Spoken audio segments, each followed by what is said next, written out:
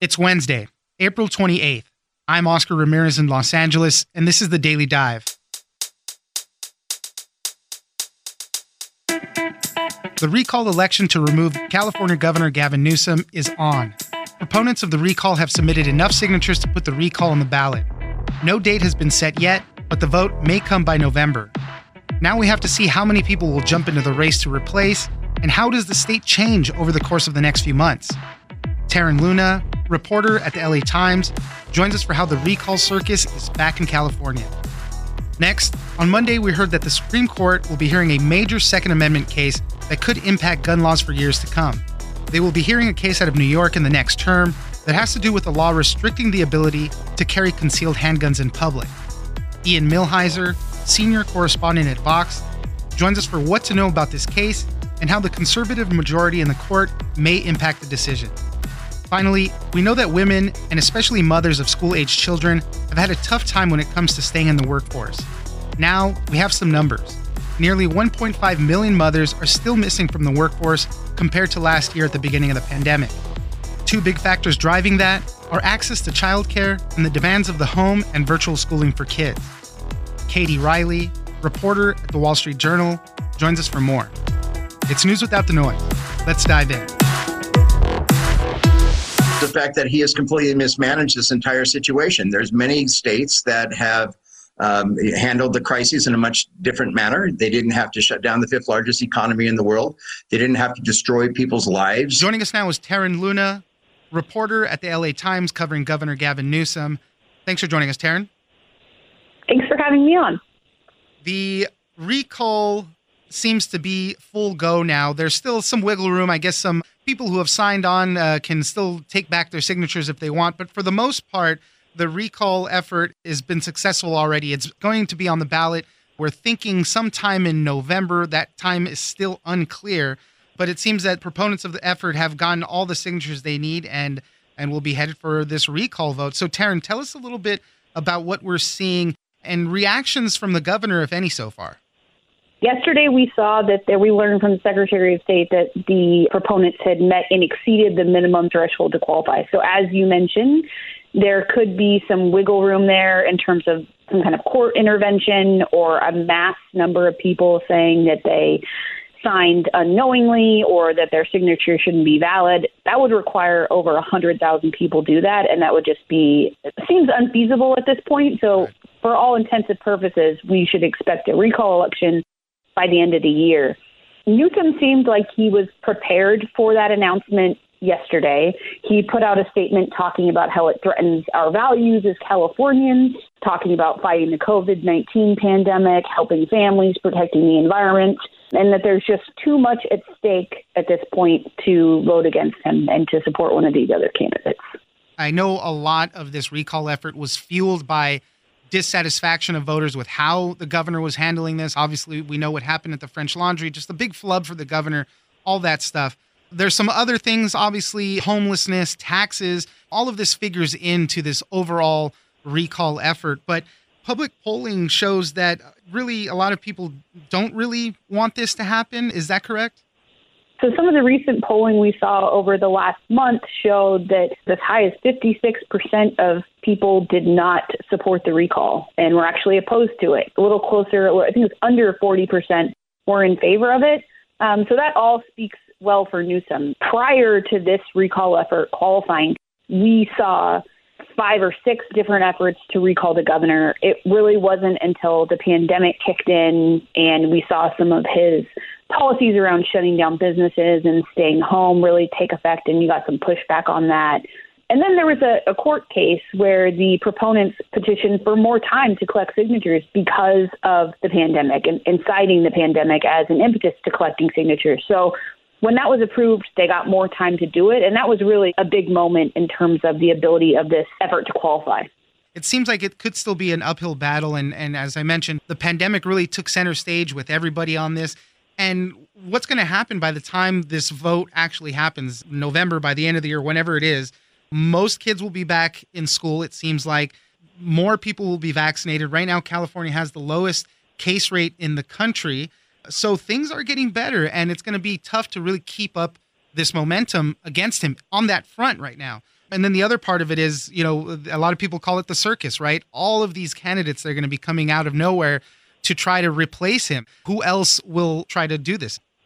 Right. And I think those two things you touched on are huge factors for Newsom. So the first is that the conventional wisdom is the longer the pandemic has kind of been in the rear view mirror by the time we have this election, that all bodes better for Newsom, right? So as you mentioned, if kids are back in school, if we're largely leading some sort of a normal life again, voters are going to be less upset about their current state and their current existence, and they might not want to take that out on their governor, right? They might not be as frustrated. So that is good for him. Right. And then the other factor for all this is unless another viable challenger comes in with the ability to pull not only Democratic voters to their side, but also independents to their side, it becomes a lot easier for Newsom. And so far, we're looking at the former mayor of San Diego, Faulconer, who's come in. He's a Republican. Caitlyn Jenner's coming in. She's also a Republican. There's talk about other candidates and other Democrats maybe being interested. Antonio Villaraigosa is one that there's a lot of talk about. Tom Steyer, a lot of talk about him as well. But unless you really see a Democrat come in with a lot of appeal, or a moderate independent voter, or a Republican with enough cachet to bring independents and Democrats to their side, it's all looking positive for him at this point. Again, There's a ton of time between now and November, right? So we don't know what could happen. We could have another French Laundry situation or something like that would not be good for him. So there's a lot of time for things to happen. And that's important too, right? The top contenders as it stands right now are all Republicans. So what will happen if a Democrat does get in there? And this all has shades of 2003 when it happened with Gray Davis and they recalled him. That's when we got the governor. That's when Arnold Schwarzenegger won and came in, and there hasn't been a Republican governor since then. So there's a lot of stuff to kind of analyze and go through, and the amount of money that's going to be put into this thing, it's going to be huge. I think one of the key things to watch, like you mentioned, is just who these other contenders are and who comes in. Because let's say we have some additional wave of the pandemic, even at that point, even if voters are frustrated and they look down a ballot and they see Newsom as a Democrat and no other real Democrats that they know on the other side, are they going to vote for Republican in California? It's kind of hard to expect, right? Unless you see a Schwarzenegger-esque candidate like you mentioned. Taryn Luna, reporter at the LA Times covering Governor Gavin Newsom. Thank you very much for joining us.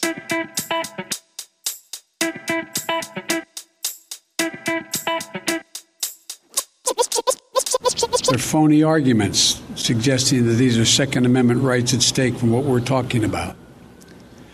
But no amendment to the Constitution is absolute. Joining us now is Ian Millhiser, senior correspondent at Vox. Thanks for joining us, Ian. It's good to be here. Thanks so much. The Supreme Court on Monday announced that they will be hearing a gun rights case on whether New Yorkers can carry concealed handguns while in public. This could be one of the most consequential rulings related to the Second Amendment in over a decade. And everybody is all up in arms about this right now, trying to guess really which way the court will go on something like this. And, concerns over what it could do to other gun laws in the United States, especially right now at this time when Democrats, the White House, are trying to pass some type of gun reform legislation as well. So, Ian, tell us a little bit about the case that the Supreme Court said they're going to be hearing. This is a big, big case. I mean, this is the biggest guns case probably to hit the Supreme Court since 2008 and potentially be the second biggest guns case in the court's history. So to lay out some of that history real quick before I get into this specific case, the Second Amendment, as many of your listeners probably know, starts with the phrase a well-regulated militia. It says a well-regulated militia being necessary to the security of a free state, the right of the people to keep and bear arms should not be infringed.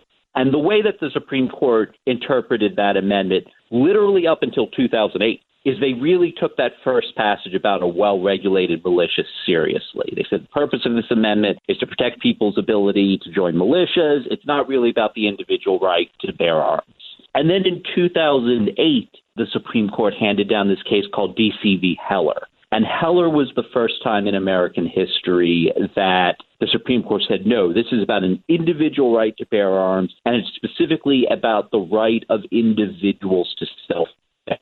But Heller was riddled with caveats. It said that dangerous and unusual weapons can still be banned. It said that there could be bans on the use on felons and people with mental illnesses carrying firearms. It said there could be bans on guns in what it called sensitive places. And so, it said there's an individual right to bear arms, but it didn't tell you that much about what the scope of the Second Amendment was. And it did say that there were some pretty hefty limits on it. Flash forward to now, and the Supreme Court is just much, much, much more conservative. The lower courts have figured out a framework, a fairly moderate framework to deal with Heller that strikes down laws like you try to ban guns in the home, those sorts of laws will strike down, but it actually tends to uphold most state gun laws. And there has been a dissenting faction amongst the lower court judges that want to move the interpretation of the Second Amendment much further to the right. One member of that dissenting faction was Brett Kavanaugh. Another member of that dissenting faction was Amy Coney Barrett. And so what is likely to happen here is that a lot of the caveats from the Heller decision are probably going to be wiped out.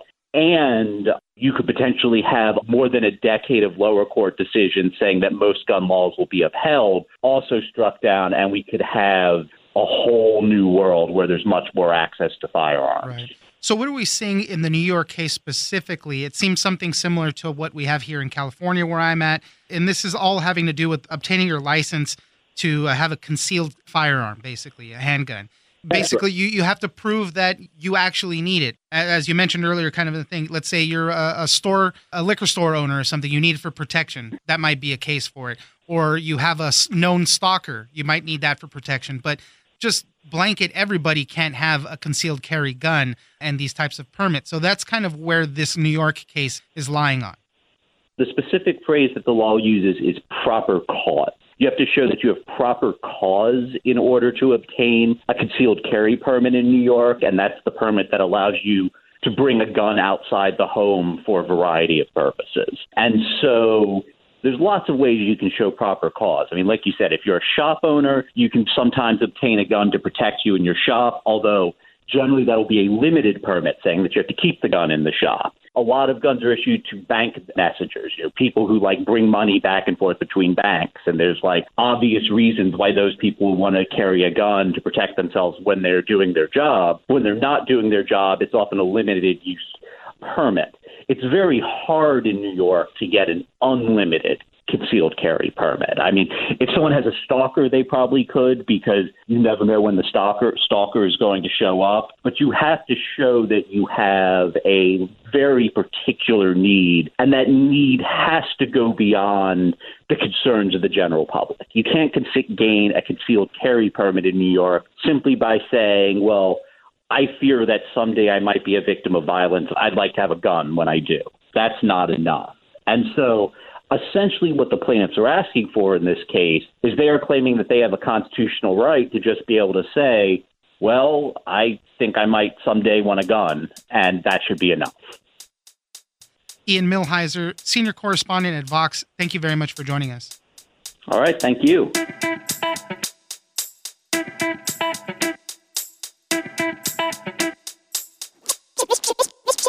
There was a big drop in workforce participation because lots of people got laid off and lots of people got furloughed and dropped out of the workforce afterwards. But since, last year, fathers and also women who don't have kids have sort of recovered much faster than mothers. Joining us now is Katie Riley, reporter at the Wall Street Journal. Thanks for joining us, Katie. No problem. Thanks for having me. I wanted to talk about some census figures that we got. This is concerning women in the workforce, more specifically mothers in the workforce. We had already been hearing stories throughout the pandemic about how women are dropping out of the workforce more disproportionately than men, and it's harder for them to get back into the workforce. So now we have some numbers to it, and we're seeing that, in March of 2021, we had almost 1.5 million fewer moms of school-age children that were actively working than in February of 2020 of last year. So, Katie, please tell us a little bit more about what we're seeing in these numbers. So I think you have the broad strokes there, right? There are currently about 1.5 million fewer moms of kids who are of school age, so 5 to 17. who are in the workforce now than there were in March, than there were in February 2020, which was, right before the pandemic shut everything down. That's the last full month before the pandemic started, really, in the U.S. Everyone at the start of the pandemic, whether or not they were a parent or men and women both as well, there was a big drop in workforce participation because lots of people got laid off and lots of people got furloughed and dropped out of the workforce afterwards. But since, last year, fathers and also women who don't have kids have sort of recovered much faster than mothers. That was the big picture that we wanted to dig into. And some of the top reasons, obviously health concerns, the lack of attractive jobs can pose a problem. But some of the main things that we're seeing is access to childcare and then, the demands of keeping the home up and also virtual schooling for kids. Disproportionately, as I mentioned, when kids had to go do remote learning, it was mostly mothers that were staying home to take care of their kids, making sure they're doing the classes, all that, more so than the fathers. So that's one of the main things that has kept a lot of them out of the workforce, made them drop out of the workforce, and has kept them from going back. This is one of the most interesting trends I think we saw in the data when we dug in. So in a normal year, women's participation in the workforce, but specifically mothers' participation, drops during the summer months. So women are working full-time during the year, and then when their kids are off from school, they often drop out of the workforce. But this year, what we saw was actually the opposite. So when the kids who were virtually schooling, I guess from March till the end of the school year, stopped schooling, the women's and mothers' workforce participation actually went up during the summer, and then it went back down when kids got back into school. So that is something that we don't usually see. It seems like the school year this year has actually had the opposite effect, which suggests that kids being at home and virtual schooling has had a big impact on mothers' participation in the workforce. Some of the other numbers that came out throughout all of this is 51% of women reported that they were responsible for most or all of the household labor during the pandemic. 44% said they shared the responsibilities equally with their partner. Now, they asked the same question to men, and they came up with some different numbers. 16% said that they were fully responsible for the household stuff. Maybe those are stay-at-home dads. But then 72% said that they shared equally the responsibilities, which in my head kind of, makes me think, men think they're sharing that time equally, but most likely probably not. So that was another thing too, is, not just the kids, but keeping up the house was an important thing that women had to take care of more than the men. So I think one of the things that we should keep in mind when we're talking about this data is that a lot of this, like the inequity in who takes care of kids and who does housework, seems particularly extreme this year, but this is something that we see all the time in data, and it's not particularly new. So if you look at the amount of time that both women and men spend taking care of kids each week, for example, this isn't something that we mentioned in the article, but women in 2019 actually spent twice as much time taking care of household children as men overall, but employed women, so women who are part of the workforce, actually also took care of children for twice the amount of time that men who were unemployed or not employed did. So even women who are working full-time or working are taking care of kids more than men who are not working. So these are the numbers that we're seeing right now. And as I mentioned, we've kind of been seeing this trajectory happen throughout the pandemic. We knew it was going to happen. And now is the next part, getting these mothers and women back into the workforce. The caregiving aspect of this is very important. And then even women in communities of color are affected differently as well. A lot of them are in the leisure and hospitality industries, which just got wrecked throughout this whole pandemic. So it's a long road. It's going to be a long road back for women, mothers in particular, and we'll see how they do get back there. So we'll keep monitoring all of that. Katie Riley, reporter at the Wall Street Journal, thank you very much for joining us. No problem. Thank you.